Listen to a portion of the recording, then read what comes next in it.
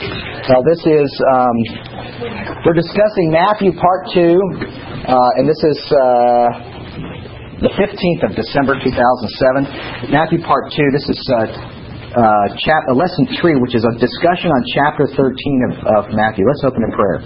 Father, we do thank you for our Master Yeshua. What a wise teacher He was and is. We thank you that He has given us good teaching. Father, we ask that you might help us to see beyond the obscured and to see precisely His meaning. And Father, we pray that you might help us to see precisely what it is to be a member of the kingdom of heaven. We thank you in Yeshua's name. Amen. We're looking at kingdom parables. And the word parable, it comes from the Greek and the Latin into English, and it actually very accurately reflects, well, not really. The Hebrew does a better job, I think, of accurately reflecting what we're talking about. It's interesting to me that these are called, in your Bible, these are called the parables, right? Kingdom parables, maybe it's some heading over it, over what you're looking at. And yet, yes? Sorry, does anybody have a black Saturn? There's a black Saturn with the lights on in the parking lot. What's this one? ADC? 4042. Thank you. Sorry. That's fine. A mashali, is what we have in the Tanakh. It's a book we call Proverbs. So why don't we call these the Proverbs of Yeshua? Actually, that'd be more accurate. Why? What's the difference between a proverb and a parable? English. Your understanding. What's the difference between a proverb and a parable? What's the closest distance? Anybody heard of? I'm a pilot, so you'll forgive me for a moment. Anybody heard of the closest distance between 2 points? Straight line. Straight line. How come when you draw that straight line on the map to get from New York to Paris, you got to go over the North Pole? That's not a straight line. Well, it's parabolic. It's a straight line on a globe. And it's parabolic. It's out of the way when you look at it, but it's actually a straight line. So, it's like, okay, the closest distance there. So the closest distance may be parabolic. Parabolic means that it's not straight, but it's curved. So parable is curved. It's another way to get there. Not necessarily a direct way to get there. Well, what's a proverb? It's a statement, a correct statement. It's a teaching. A proverb is a story. Nice axiom. Axiom's another word. It's an axiom, a true statement. Yeah. Well, so why don't we call these Yeshua's proverbs or Yeshua's axioms? Actually, axiom doesn't fit here because it's not completely plain. Think about it for a moment. When we get into these, you're going to hopefully see my point. Proverbs 25:2. It is the glory of God to conceal a matter, or to conceal a word. But the glory of kings is to search out a matter or a word. God wants to conceal. Does God want to conceal? This is my covenant. This is from Jeremiah 31. This is my covenant that I will make with the house of Israel after those days, says the Lord. By the way, if you read earlier, beginning of verse 31, you see that there's a covenant not with Israel, the house of Israel alone, but the house of Israel and Judah. Says the Lord, I will put my Torah in their minds. I'll put my law in their minds and write it on their hearts. I will be their God, and they shall be my people. No more shall every man teach his neighbor, and every man say to his brother, saying, Know the Lord. For they all shall know me. From the least of them to the greatest is the Lord. For I will forgive their iniquity, and their sin I will remember no more.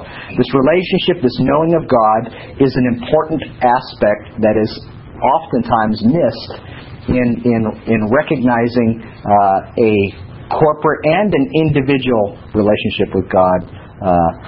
How do I know Him? Can you know Him? Can you know the unknowable? Can you know the infinite? Anyway, hopefully this discussion of parables will help us. Partly. It is. I always point out that the new covenant, as expressed in Jeremiah 31, is not fulfilled. we, as New Covenant believers, are hoping for fulfillment is not fulfilled. Anybody that can stand in here and raise their hand and tell me, I know God, like Jeremiah 31 describes, I will challenge you that you may think you do. Because there's something far more. We are tasting the New Covenant. And Yeshua wants to reveal it to us, and He's going to reveal it to us in these parables. One of the things that I'm amazed when we talk about parables is that people don't like the plain meanings generally. That's why traditional Christianity has for years just turned these all into giant allegories, deep prophetic teachings, which, my goodness, you can draw anything you want from them. Right. So whole chapters of the Gospels turn into even polemics against the very people they were taught to. Oh, here's perfect. The Jews rejected Him, so that's what all these parables are about, which is just nonsense. Just nonsense. What's the plain meaning? There are plain meanings to parables, but you have to be willing to look at them. And what's interesting is that only a few people seem to get it when you read these parables. Everybody's kind of going away scratching their head going, what was that all about? Well, when we read that, we kind of think, well, it must be because it's prophetic. They weren't supposed to understand. And yet we recognize also that when Yeshua comes out, some of these parables, He actually tells people what the meaning is. And then when you read it, you go, well, that wasn't hard. Why didn't they get it? And oftentimes it's because they're looking deeper than they need to. It's not hard. Parables are not hard for those who truly want to understand them. Here, let me rephrase that. No parable is difficult to understand. None. Zero. There's not a single parable in all of the Gospels that is impossible for us to understand. And yet, we have been taught, we've been taught countless times these parables are sometimes mysteries that we may not be able to truly grasp. But there are mysteries in Scripture. But the mysteries that are in Scripture, defined as mysteries, oftentimes we go, oh, no problem. Jew and Gentile, one of Messiah. You got that. That's described as mystery. The mystery of godliness. Yeshua, man, and God. That's a mystery. It's not easy. We may theologically think it's easy, but it's not easy. These parables are easy. Very easy. They're simple. The most important thing that you should get out of mashali, parables, mashal, is they are not allegories. You can make them allegories if you want. That's fine. That's not their purpose. So if you want to draw additional meanings from parables, as the sages are renowned for doing from the Proverbs, Solomon's Proverbs, nothing wrong with that. Fine. But if you discount their plain meaning in the process, you've missed the point. Because their plain meaning is the reason. It's simple. Parables are simple. I have it underlined. Parables are simple. Go to Matthew 13, verse 14 through 15.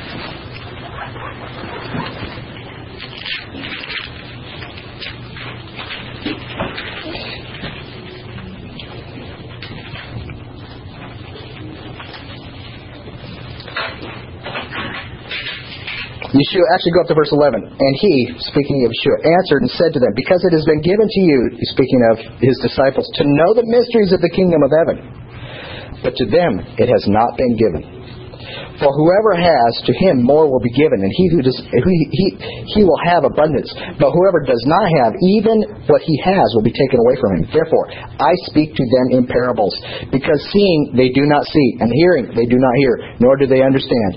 And in them the prophecy of Isaiah is fulfilled, which says, hearing you will hear, and shall not understand, and seeing you will see, and not perceive. For the hearts of this people have grown dull. People take this and they go, see, mysterious meanings. What do these parables really mean? They were concealed from those who were not willing to see them. But they're not difficult. They're simple.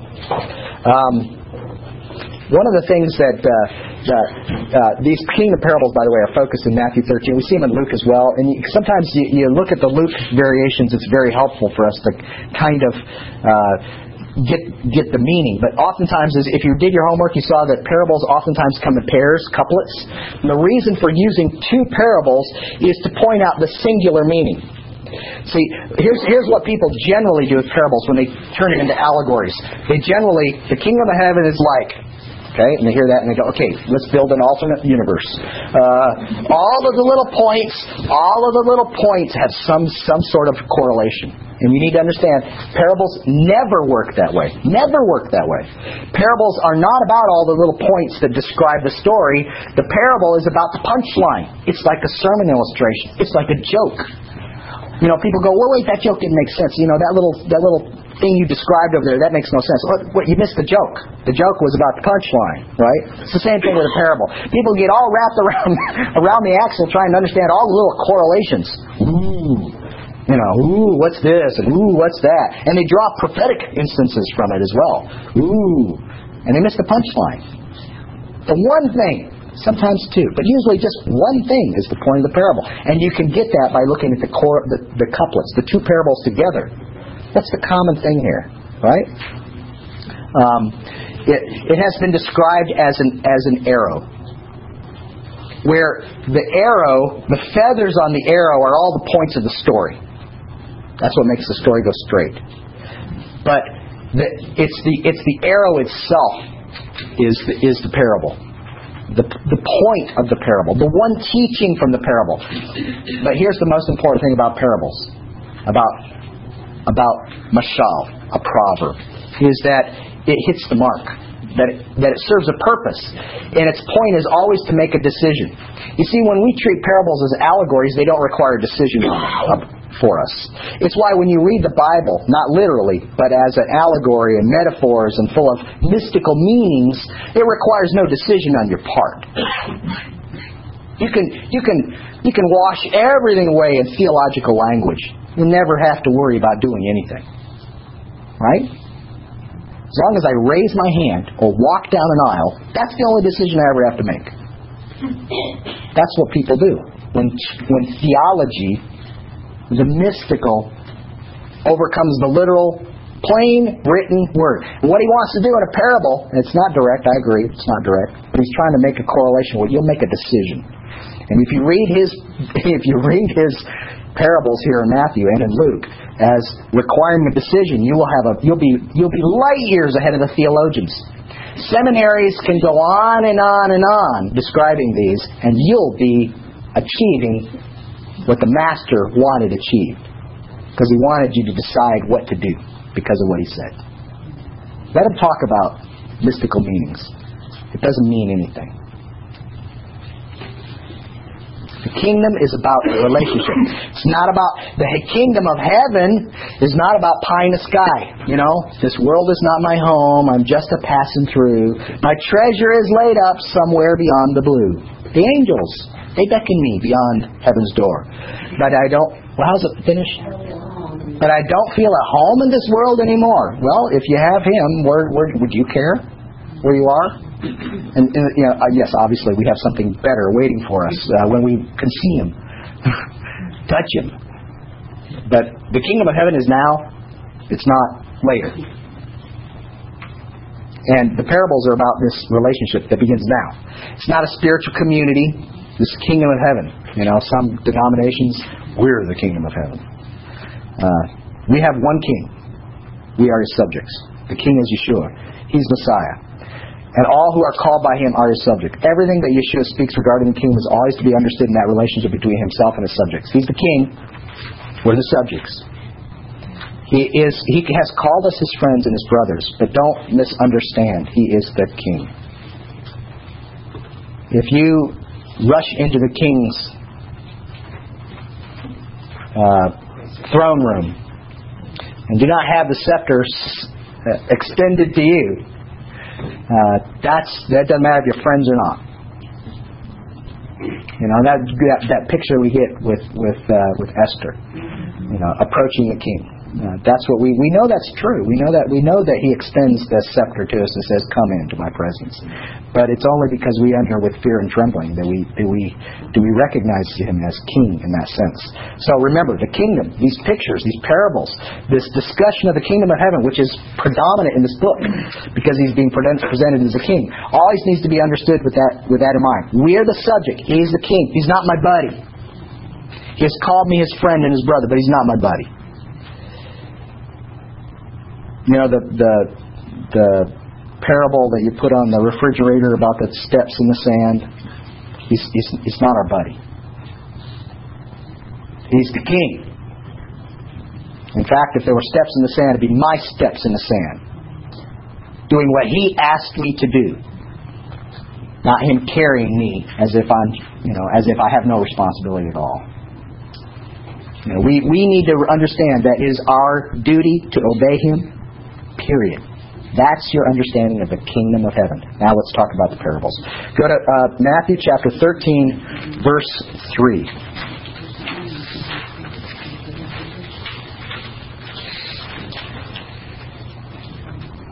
And He spoke many things to them in parables, saying, Behold, a sower went out to sow. And as he sowed, some seed fell by the wayside, and the birds came and devoured them. Some fell on stony places, where they did not have much earth, and they immediately sprang up, because they had no depth of earth. But when the sun was up, they were scorched, and because they had no root, they withered away. And some fell among thorns, and the thorns sprang up and choked them. But others fell on good ground, and yielded a good crop, some 100-fold, some 60, some 30. He who has ears to hear, let him hear. Okay. How have you heard this parable explained before? Who are the birds? This is not birds in this one. This is the one Luke has. Yeah, the birds. Yeah, came and devoured them. Who are the birds? Satan. Yeah. Okay. And what about the thorny ground? Well, first of all, boy, I tell you, this parable is oftentimes used by Calvinists and Arminians to prove their point. Those who believe that their salvation is eternal, and those who believe their salvation could be lost. They draw great theological arguments from this, as if it teaches anything associated with it. What's the good ground? Well, let's talk about, first of all, what is the kingdom message? The seed is the kingdom message. What is the kingdom message? Repent. That's the kingdom message. So you throw the seed out. That's the kingdom message. Okay? Here it is. Throw the seed out. Throw the seed out. Repent. By the way, the birds, it could be the wicked one. Could be the enemy. Absolutely. What's the path? The wayside, the path. He says it. Yeah. The one who will not receive the message. Doesn't understand it. Yeah. Stony ground. What does he say? What's the stony ground? Yeah. What's when difficulties arise? The thorny ground. What's that? Cares of the world. Cares of the world. Right. What's the good ground? That's see now. Do you see? These are the feather on the arrow. When he's trying to make a single point. What's the single point? The bountiful crop. What's the bountiful crop? And you said it. What is it? The seed has fruit. What's fruit? It's not how many people you bring to Messiah. It could be fruit, but that's not the fruit. The fruit. What is the fruit? So what? Just obeying Him. Yeah. Just responding. Good deeds, righteous acts. So what's the point? The singular point. Those who truly obey the kingdom message they'll have fruit. That's it. Nothing else. I can promise you there's been volumes and volumes on this one parable. How many sermons have been taught on this one parable, but did they ever get? Sometimes they do. Don't misunderstand. But sometimes they do. But how often do they get to the point of what? If you respond to the message, you'll have fruit. That's it. You will know them by their fruit. That's it. If you respond to the message, and what's the message? Turn around. Follow me. Obey me. That's it. Wow, man, what a whole lot of waste of those verses, right? No. He is a typical sage, a typical way of teaching. The rabbinic way of teaching is with parables. And I gave you some parables in your homework that you could see. And if you actually would pick up the source document and read, I mean, any excellent Jewish text, whether it be Midrash Rabbah or the Talmud, all you're going to read is parables. I mean, everybody talks in parables, and they're not trying to discuss some hidden meaning. They're just trying to make a point. They're just giving a sermon illustration. It's a little bit more than that, but it's basically just an illustration, so you get the point. And that's what he's doing. He's not trying to give you some deep theological teaching. See, this is what people want. They want more. That's it? I'm supposed to respond to repent? And if I respond, everyone will know? Even those that didn't see me raise my hand? Everyone will know if I respond? Everyone will know if I'm a part of the kingdom? That's it. There's nothing more than that. It's not a salvation message. This is not a salvation teaching. He's not teaching a salvation teaching here. He's teaching to people who thought they were saved. And some of them didn't get it. Why didn't they get it? I mean, really, we talk about it. They walk away scratching their head going, what did he mean by that? Because they're looking deeper. Well, there's got to be a hidden meaning here. No, it's very simple. He's saying, I'm the king. If you respond to my message, you're my subjects. And if you respond to my message, people will know it.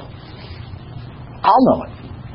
It's about a relationship. Our relationship with the king. So let's move on to the next one. Any comments on that one? Yeah. How did you do when you did those if those who did your homework? How'd you do when you did those?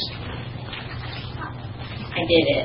I did part. I enjoyed it. Enjoy it? I mean, it's a good exercise anyway. Whether you get the same answer I got, it's not completely important, but it is a good exercise because you're trying to make it simple, right? I mean, didn't I do that for you? I kind of tried to teach you how do you do this simple.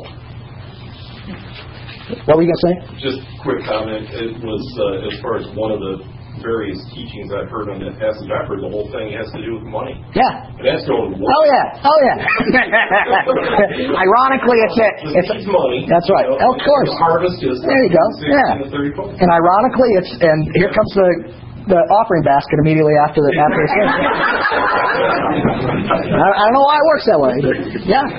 I don't want to have to teach you this, but hey, we're coming to that in Scripture now, so you know I don't normally teach about money, but you've heard it. You know what I'm talking about. Yeah. Anybody else get anything else? So, I mean, anything. Please don't be embarrassed because I said it's simple, and if you didn't get the same thing, don't be embarrassed. Did anybody get anything different? Questions about it? At all? Okay, let's move on. The wheat and the tares. Ooh, this is a good one. Matthew 13:24. And it's coupled with 36 through 43 and 47 through 50. So let's look at the 24 through 31st. Another parable. He put forth to them, saying, the kingdom of heaven is like... And this is, by the way, if you did your homework, you saw this, but if those who didn't or don't have a workbook, whenever you hear someone say, it's like unto this, you can immediately say, this is a parable. Whenever Yeshua says, it's like this, he's saying, in Hebrew, everybody immediately goes, okay, we know what kind of teaching this is now. Because this is the common way of doing it. And again, if you read the Talmud, it's always that way. It's likened. What can I liken it unto? It's a likened to this. And that's what he's doing. So it's a very, very Jewish way to teach. Very, very Jewish way to teach. It's likened unto this. So he says, if you want to understand the kingdom of heaven, I'll give you a simple life point here that you can identify with. Now, some of these things we don't identify with because they're not part of our culture.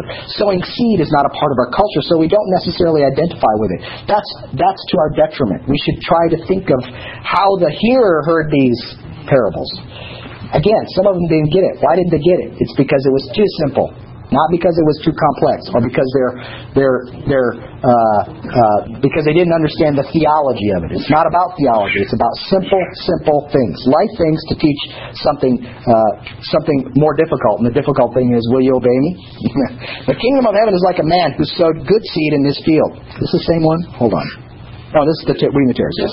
But while man slept, his enemy came and sowed tares among the wheat and went his way. But when the grain had sprouted and produced a crop, then the tares also appeared. So the servants of the owner came and said to him, Sir, did you not sow good seed in your field? How then does it have tares? You understand now, if you start getting complex, you're going, okay, now wait, the seed before was the message. All right. How's that work? He said to them, An enemy has done this. The servant said to him, Do you not want us then to go and gather them up? But he said, No, lest while you gather up the tares, you also uproot the wheat with them. Let both grow together until the harvest. And at the time of the harvest, I will say to the reapers, First, gather together the tares and bind them in bundles to burn them, but gather the wheat into my barn. And then beginning in verse 36. Then Yeshua sent the multitudes away and went into the house, and his disciples came to him, saying, Explain to us the parable of the tares in the field. Okay? Listen how Yeshua does this, because this is the answer. If you want to know how to read parables, listen to what Yeshua does. He answered and said to them, He who sows the good seed is the Son of Man. The field is the world. The good seeds are the sons of God, but the tares are the sons of the wicked one. The enemy who sowed them is the devil. The harvest is the end of the age, and the reapers are the angels. Okay, he's giving you the feathers on the arrow. What's his point? Therefore, as the tares are gathered and burned in the fire, so will be at the end of the age. The Son of Man will send out his angels. They will gather out of his kingdom all the things that offend and those who practice lawlessness, and will cast them into the furnace of fire. There will be wailing and gnashing of teeth. Then the righteous will shine forth as the sun in the kingdom of their Father. He who has ears, let him hear. That's it. What you going to do about it? You want to be a part of the kingdom of God, then, right? I don't know that much about what wheat and tares look like in the field, but I guess I imagine at the end when they're ready for harvest. They look different. They look different because you can tell by the fruit, That's right. The seed. That's exactly right. Up until that, they do look the same. Yeah. But a farmer knows that. Yeah, we don't have that. We don't have that. That real life experience. Yeah. But again, you'll know them by their fruit. Eventually you'll know them by their fruit. And the dragnet, which is the couplet for the wheat and the tares, is Matthew 13:47. Again, the kingdom of heaven is like a dragnet that was cast into the sea. Y'all know what a dragnet is? It's a way of fishing. But it's not like and it just brings up everything. Nothing gets through the dragnet. Okay, or everything rather gets caught by the dragnet. Yeah. Again, the kingdom of heaven is like a dragnet cast in the sea and gathered some of every kind, which when it was full, they drew to shore, and they sat down and gathered the good into vessels, but threw the bad away.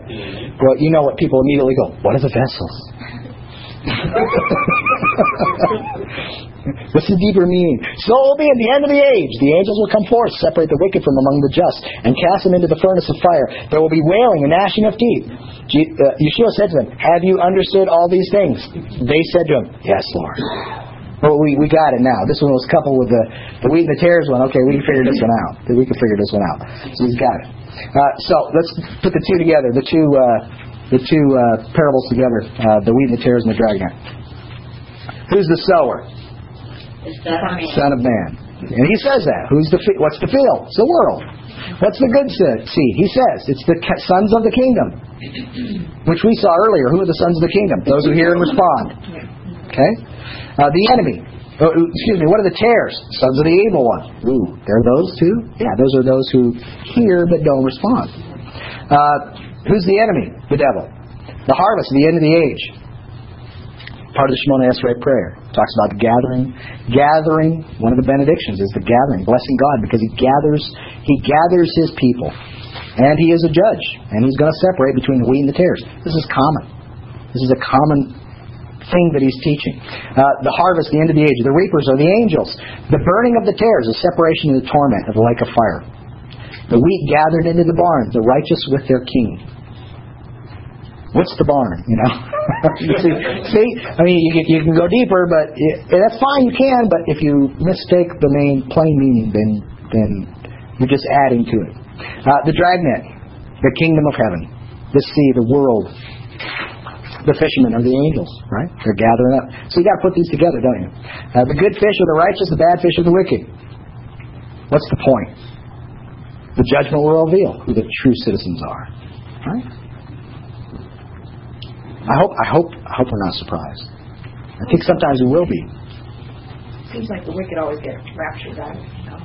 Yeah, well, how's that work? Yeah, but no. Okay, I'm glad you brought that up, because what do people normally do with these parables if they turn them into end time prophecies too, right?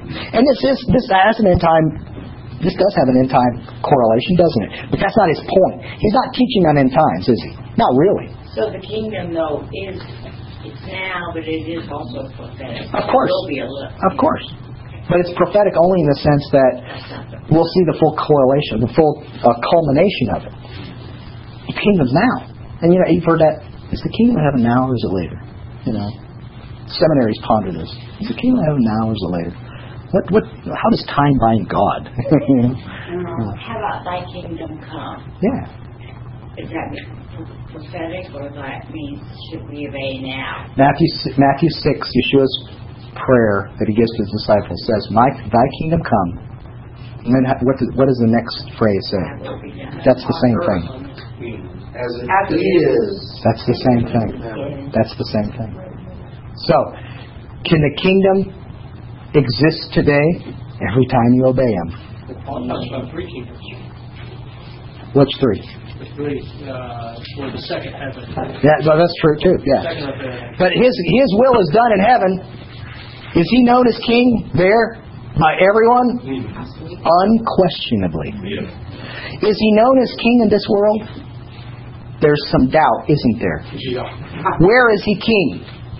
When his people obey him, there is he is king. And that's the whole point. That's what we're talking about. That's the relationship. Our point of decision is, will we obey him? If we do, his will is being done, he's king. That's it. It's simple. And that's what he's doing. That's exactly what he's doing. He's making this very simple decision for us. Are you going to obey or not? Let's move on. The treasure of the the parable of the mustard seed in 11. Oh, these are good ones. I've heard lots of sermons on these. Matthew 13:31. Some of the sermons I've heard have been very good on this. Some have not been so good. Another parable he put forth to them, saying, "The kingdom of heaven is like a mustard seed, which a man took and sowed in his field, which indeed is the least of all the seeds. But when it was grown into a greater than the herbs and becomes a tree, so that the birds of the air come and nest in its branches." Another parable spoke to them. "The kingdom of heaven is like leaven, which a woman took and hid in 3 measures of meal, till it was all leaven." Ooh, leaven's bad. No. This isn't the year. Leaven is good. Leaven is used in the offerings. It's not good at some time of the year.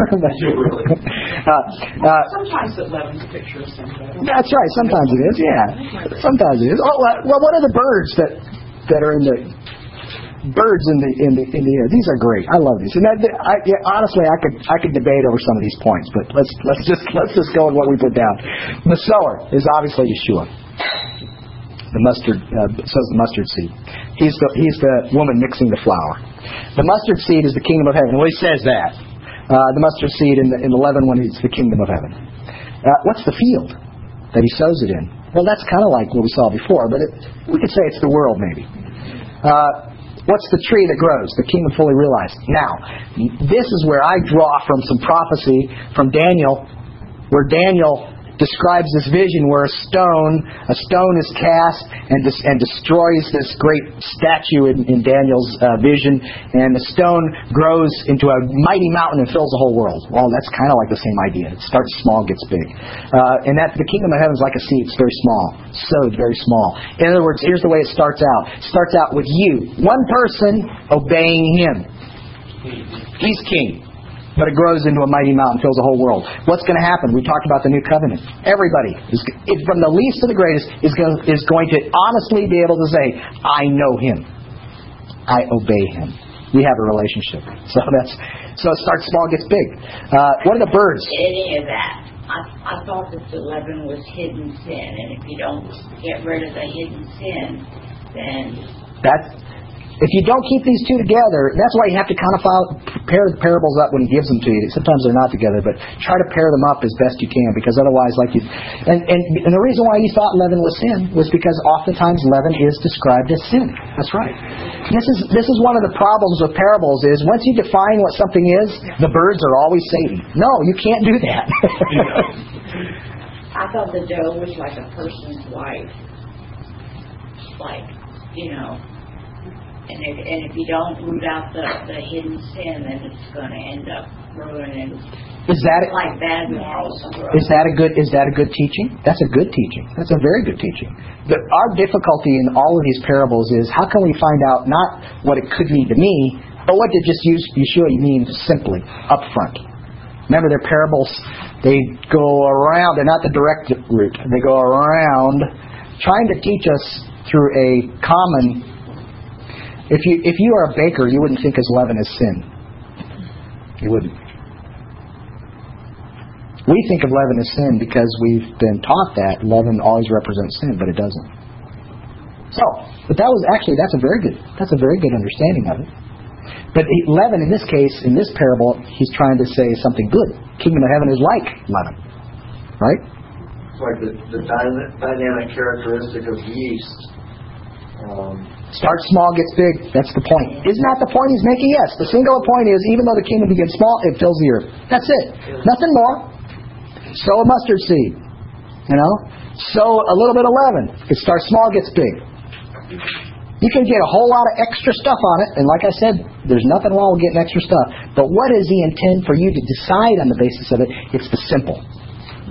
Start small, gets big. What am I supposed to understand from that? It's my responsibility to obey Him. Just me alone. That's good enough. That's all I can do. It's His responsibility whether everybody else does. Right? Let's move on. Running out of time. As always. But first of all, before we move on, and thank you very much, Susie, for bringing that up. Anybody get something else from that? But so that's okay, or Of course. even though it's different. It may not be what He intended, but can you draw something from that? That was very good. The danger of treating parables only as if they were our own personal message, that's the danger. So if Susie, if you were to stand up and go, this is the only recognized meaning for this, but it goes against what he plainly says. He says the kingdom of heaven's like yeast. That would be the danger, and that's what we hear oftentimes. People teaching doctrine from this other than its plain meaning, as if this is the way that it has to be understood, other than its plain meaning. When I say plain meaning, they're parables for a reason. They're just an illustration. They're not the most direct way of saying it, but there is a plain meaning. He says the kingdom of heaven is like leaven, right? He says What verse is that? That's verse 33. Okay, I missed that. Any others? It's going to fill the whole earth. It's going to fill the whole earth. It's going to fill it all up. That's right. Start small, gets big. Start small. That's it. Think about, now again, have you heard sermons on these? I know you have. Was it small? I mean, could we do it in just a few minutes? No. Yeah, it was very expansive, no doubt. Maybe it was a whole series. Yeah, I mean, it's remarkable. I think that's great, by the way. I have no problem with that. But don't miss the plain meaning. Start small, gets big. Let's move on.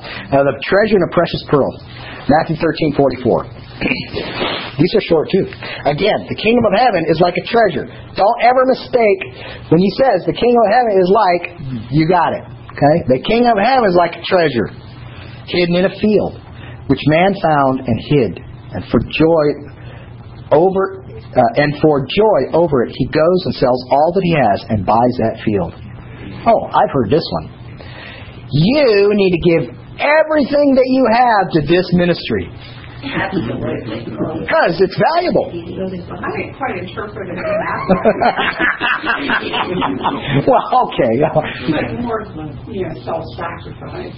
Sure. And giving up of yourself Okay. for the kingdom. Absolutely. Your time, Absolutely. your treasure. Absolutely. Absolutely. And that is the simple meaning, though. Yes. Okay.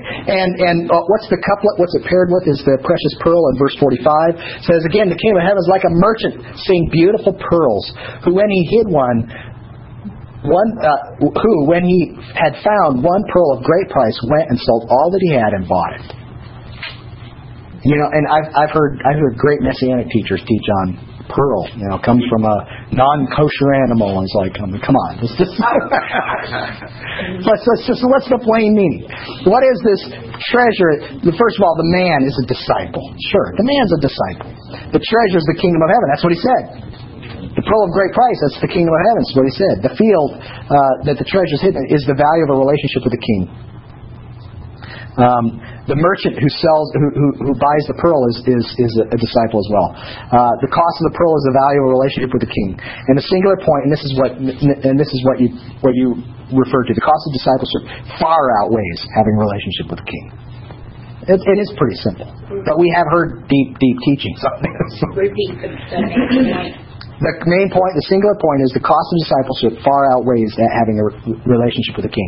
If I had one thing that you should learn from parables and from this exercise is that you have to draw one point.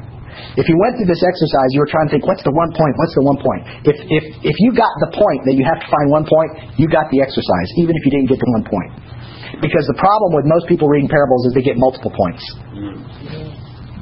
There's only one point. He's just trying to make a simple point. And it is the value. I wish I could tell you a parable. I had time to tell you a parable from this one. If I'll get to the end, if I have time, I'll come back, because there's a very wonderful parable about this very same thing from the Talmud that gives you a glimpse of what we're talking about. The parable of the householder, Matthew 13:52. This is a short one. Therefore. 13:52, is that right? Yeah. Then he said to him, therefore, every scribe instructed concerning the kingdom of heaven is like a householder who brings out his treasure, things new and old. I love this. Everyone.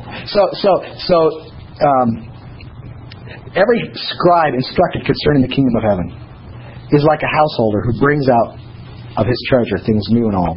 The householder is one who's been discipled, a scribe, someone who studies, who wants to know his master's teaching. The old treasure, are the words, the very words of Scripture. The very words of Scripture is the treasure. And the new treasure is seeing the Messiah in those words. This is kind of the way he finishes with this teaching that he does here in Matthew is it's one thing to know the very words of Scripture, and it's another thing to make the correlation of how it relates to Messiah. And it's what we've talked about here in this class before. To study the Torah is not something to be taken lightly. Anyone who studies the Torah finds the value of it. Whether they be in a yeshiva in Jerusalem, or whether they be in a seminary in Louisville, Kentucky. Those who study the Scripture find the value of it. Those who find the greatest value are those who find Messiah in it. So we should never discourage people from studying Scripture for any reason at all. The singular point, those who have learned to see Messiah in the words and learned to live as He lived, they're the ones that have the most to offer. They're the ones that truly recognize the value of the kingdom because they recognize the King, they have a relationship with Him, and they obey Him. And this is the way that Yeshua speaks. What is it worth? The relationship with the Almighty, it's worth it. Obeying Him sometimes is difficult, but it's worth it because that's what makes me His subject. I'm known as His subject because I obey Him. Thy kingdom come, Thy will be done on earth. In my life, will I obey Him? His kingdom is now. That's right. And that's the decision. That's what this whole chapter is devoted to making it clear that you need to make a decision. If you want to be a part of the kingdom, you have to recognize Him as King. Let's close in prayer. Father, we do thank You. We do thank You that we have such a great King. You are King of the universe. You are the power above all powers. We recognize that, Father. May our lives recognize it by our obedience to you. We thank you that you've given us good instructions. None of them have become a burden to us. All of them are good. We thank you that you love us so much that you've told us what you require of us. We thank you that you love us so much that you've given us good instructions, that our Master Yeshua's instructions are easy and His burden is light. Thank you that you've revealed yourself even in those instructions, that we can know you and understand who Messiah is. We pray in Yeshua's name. Amen.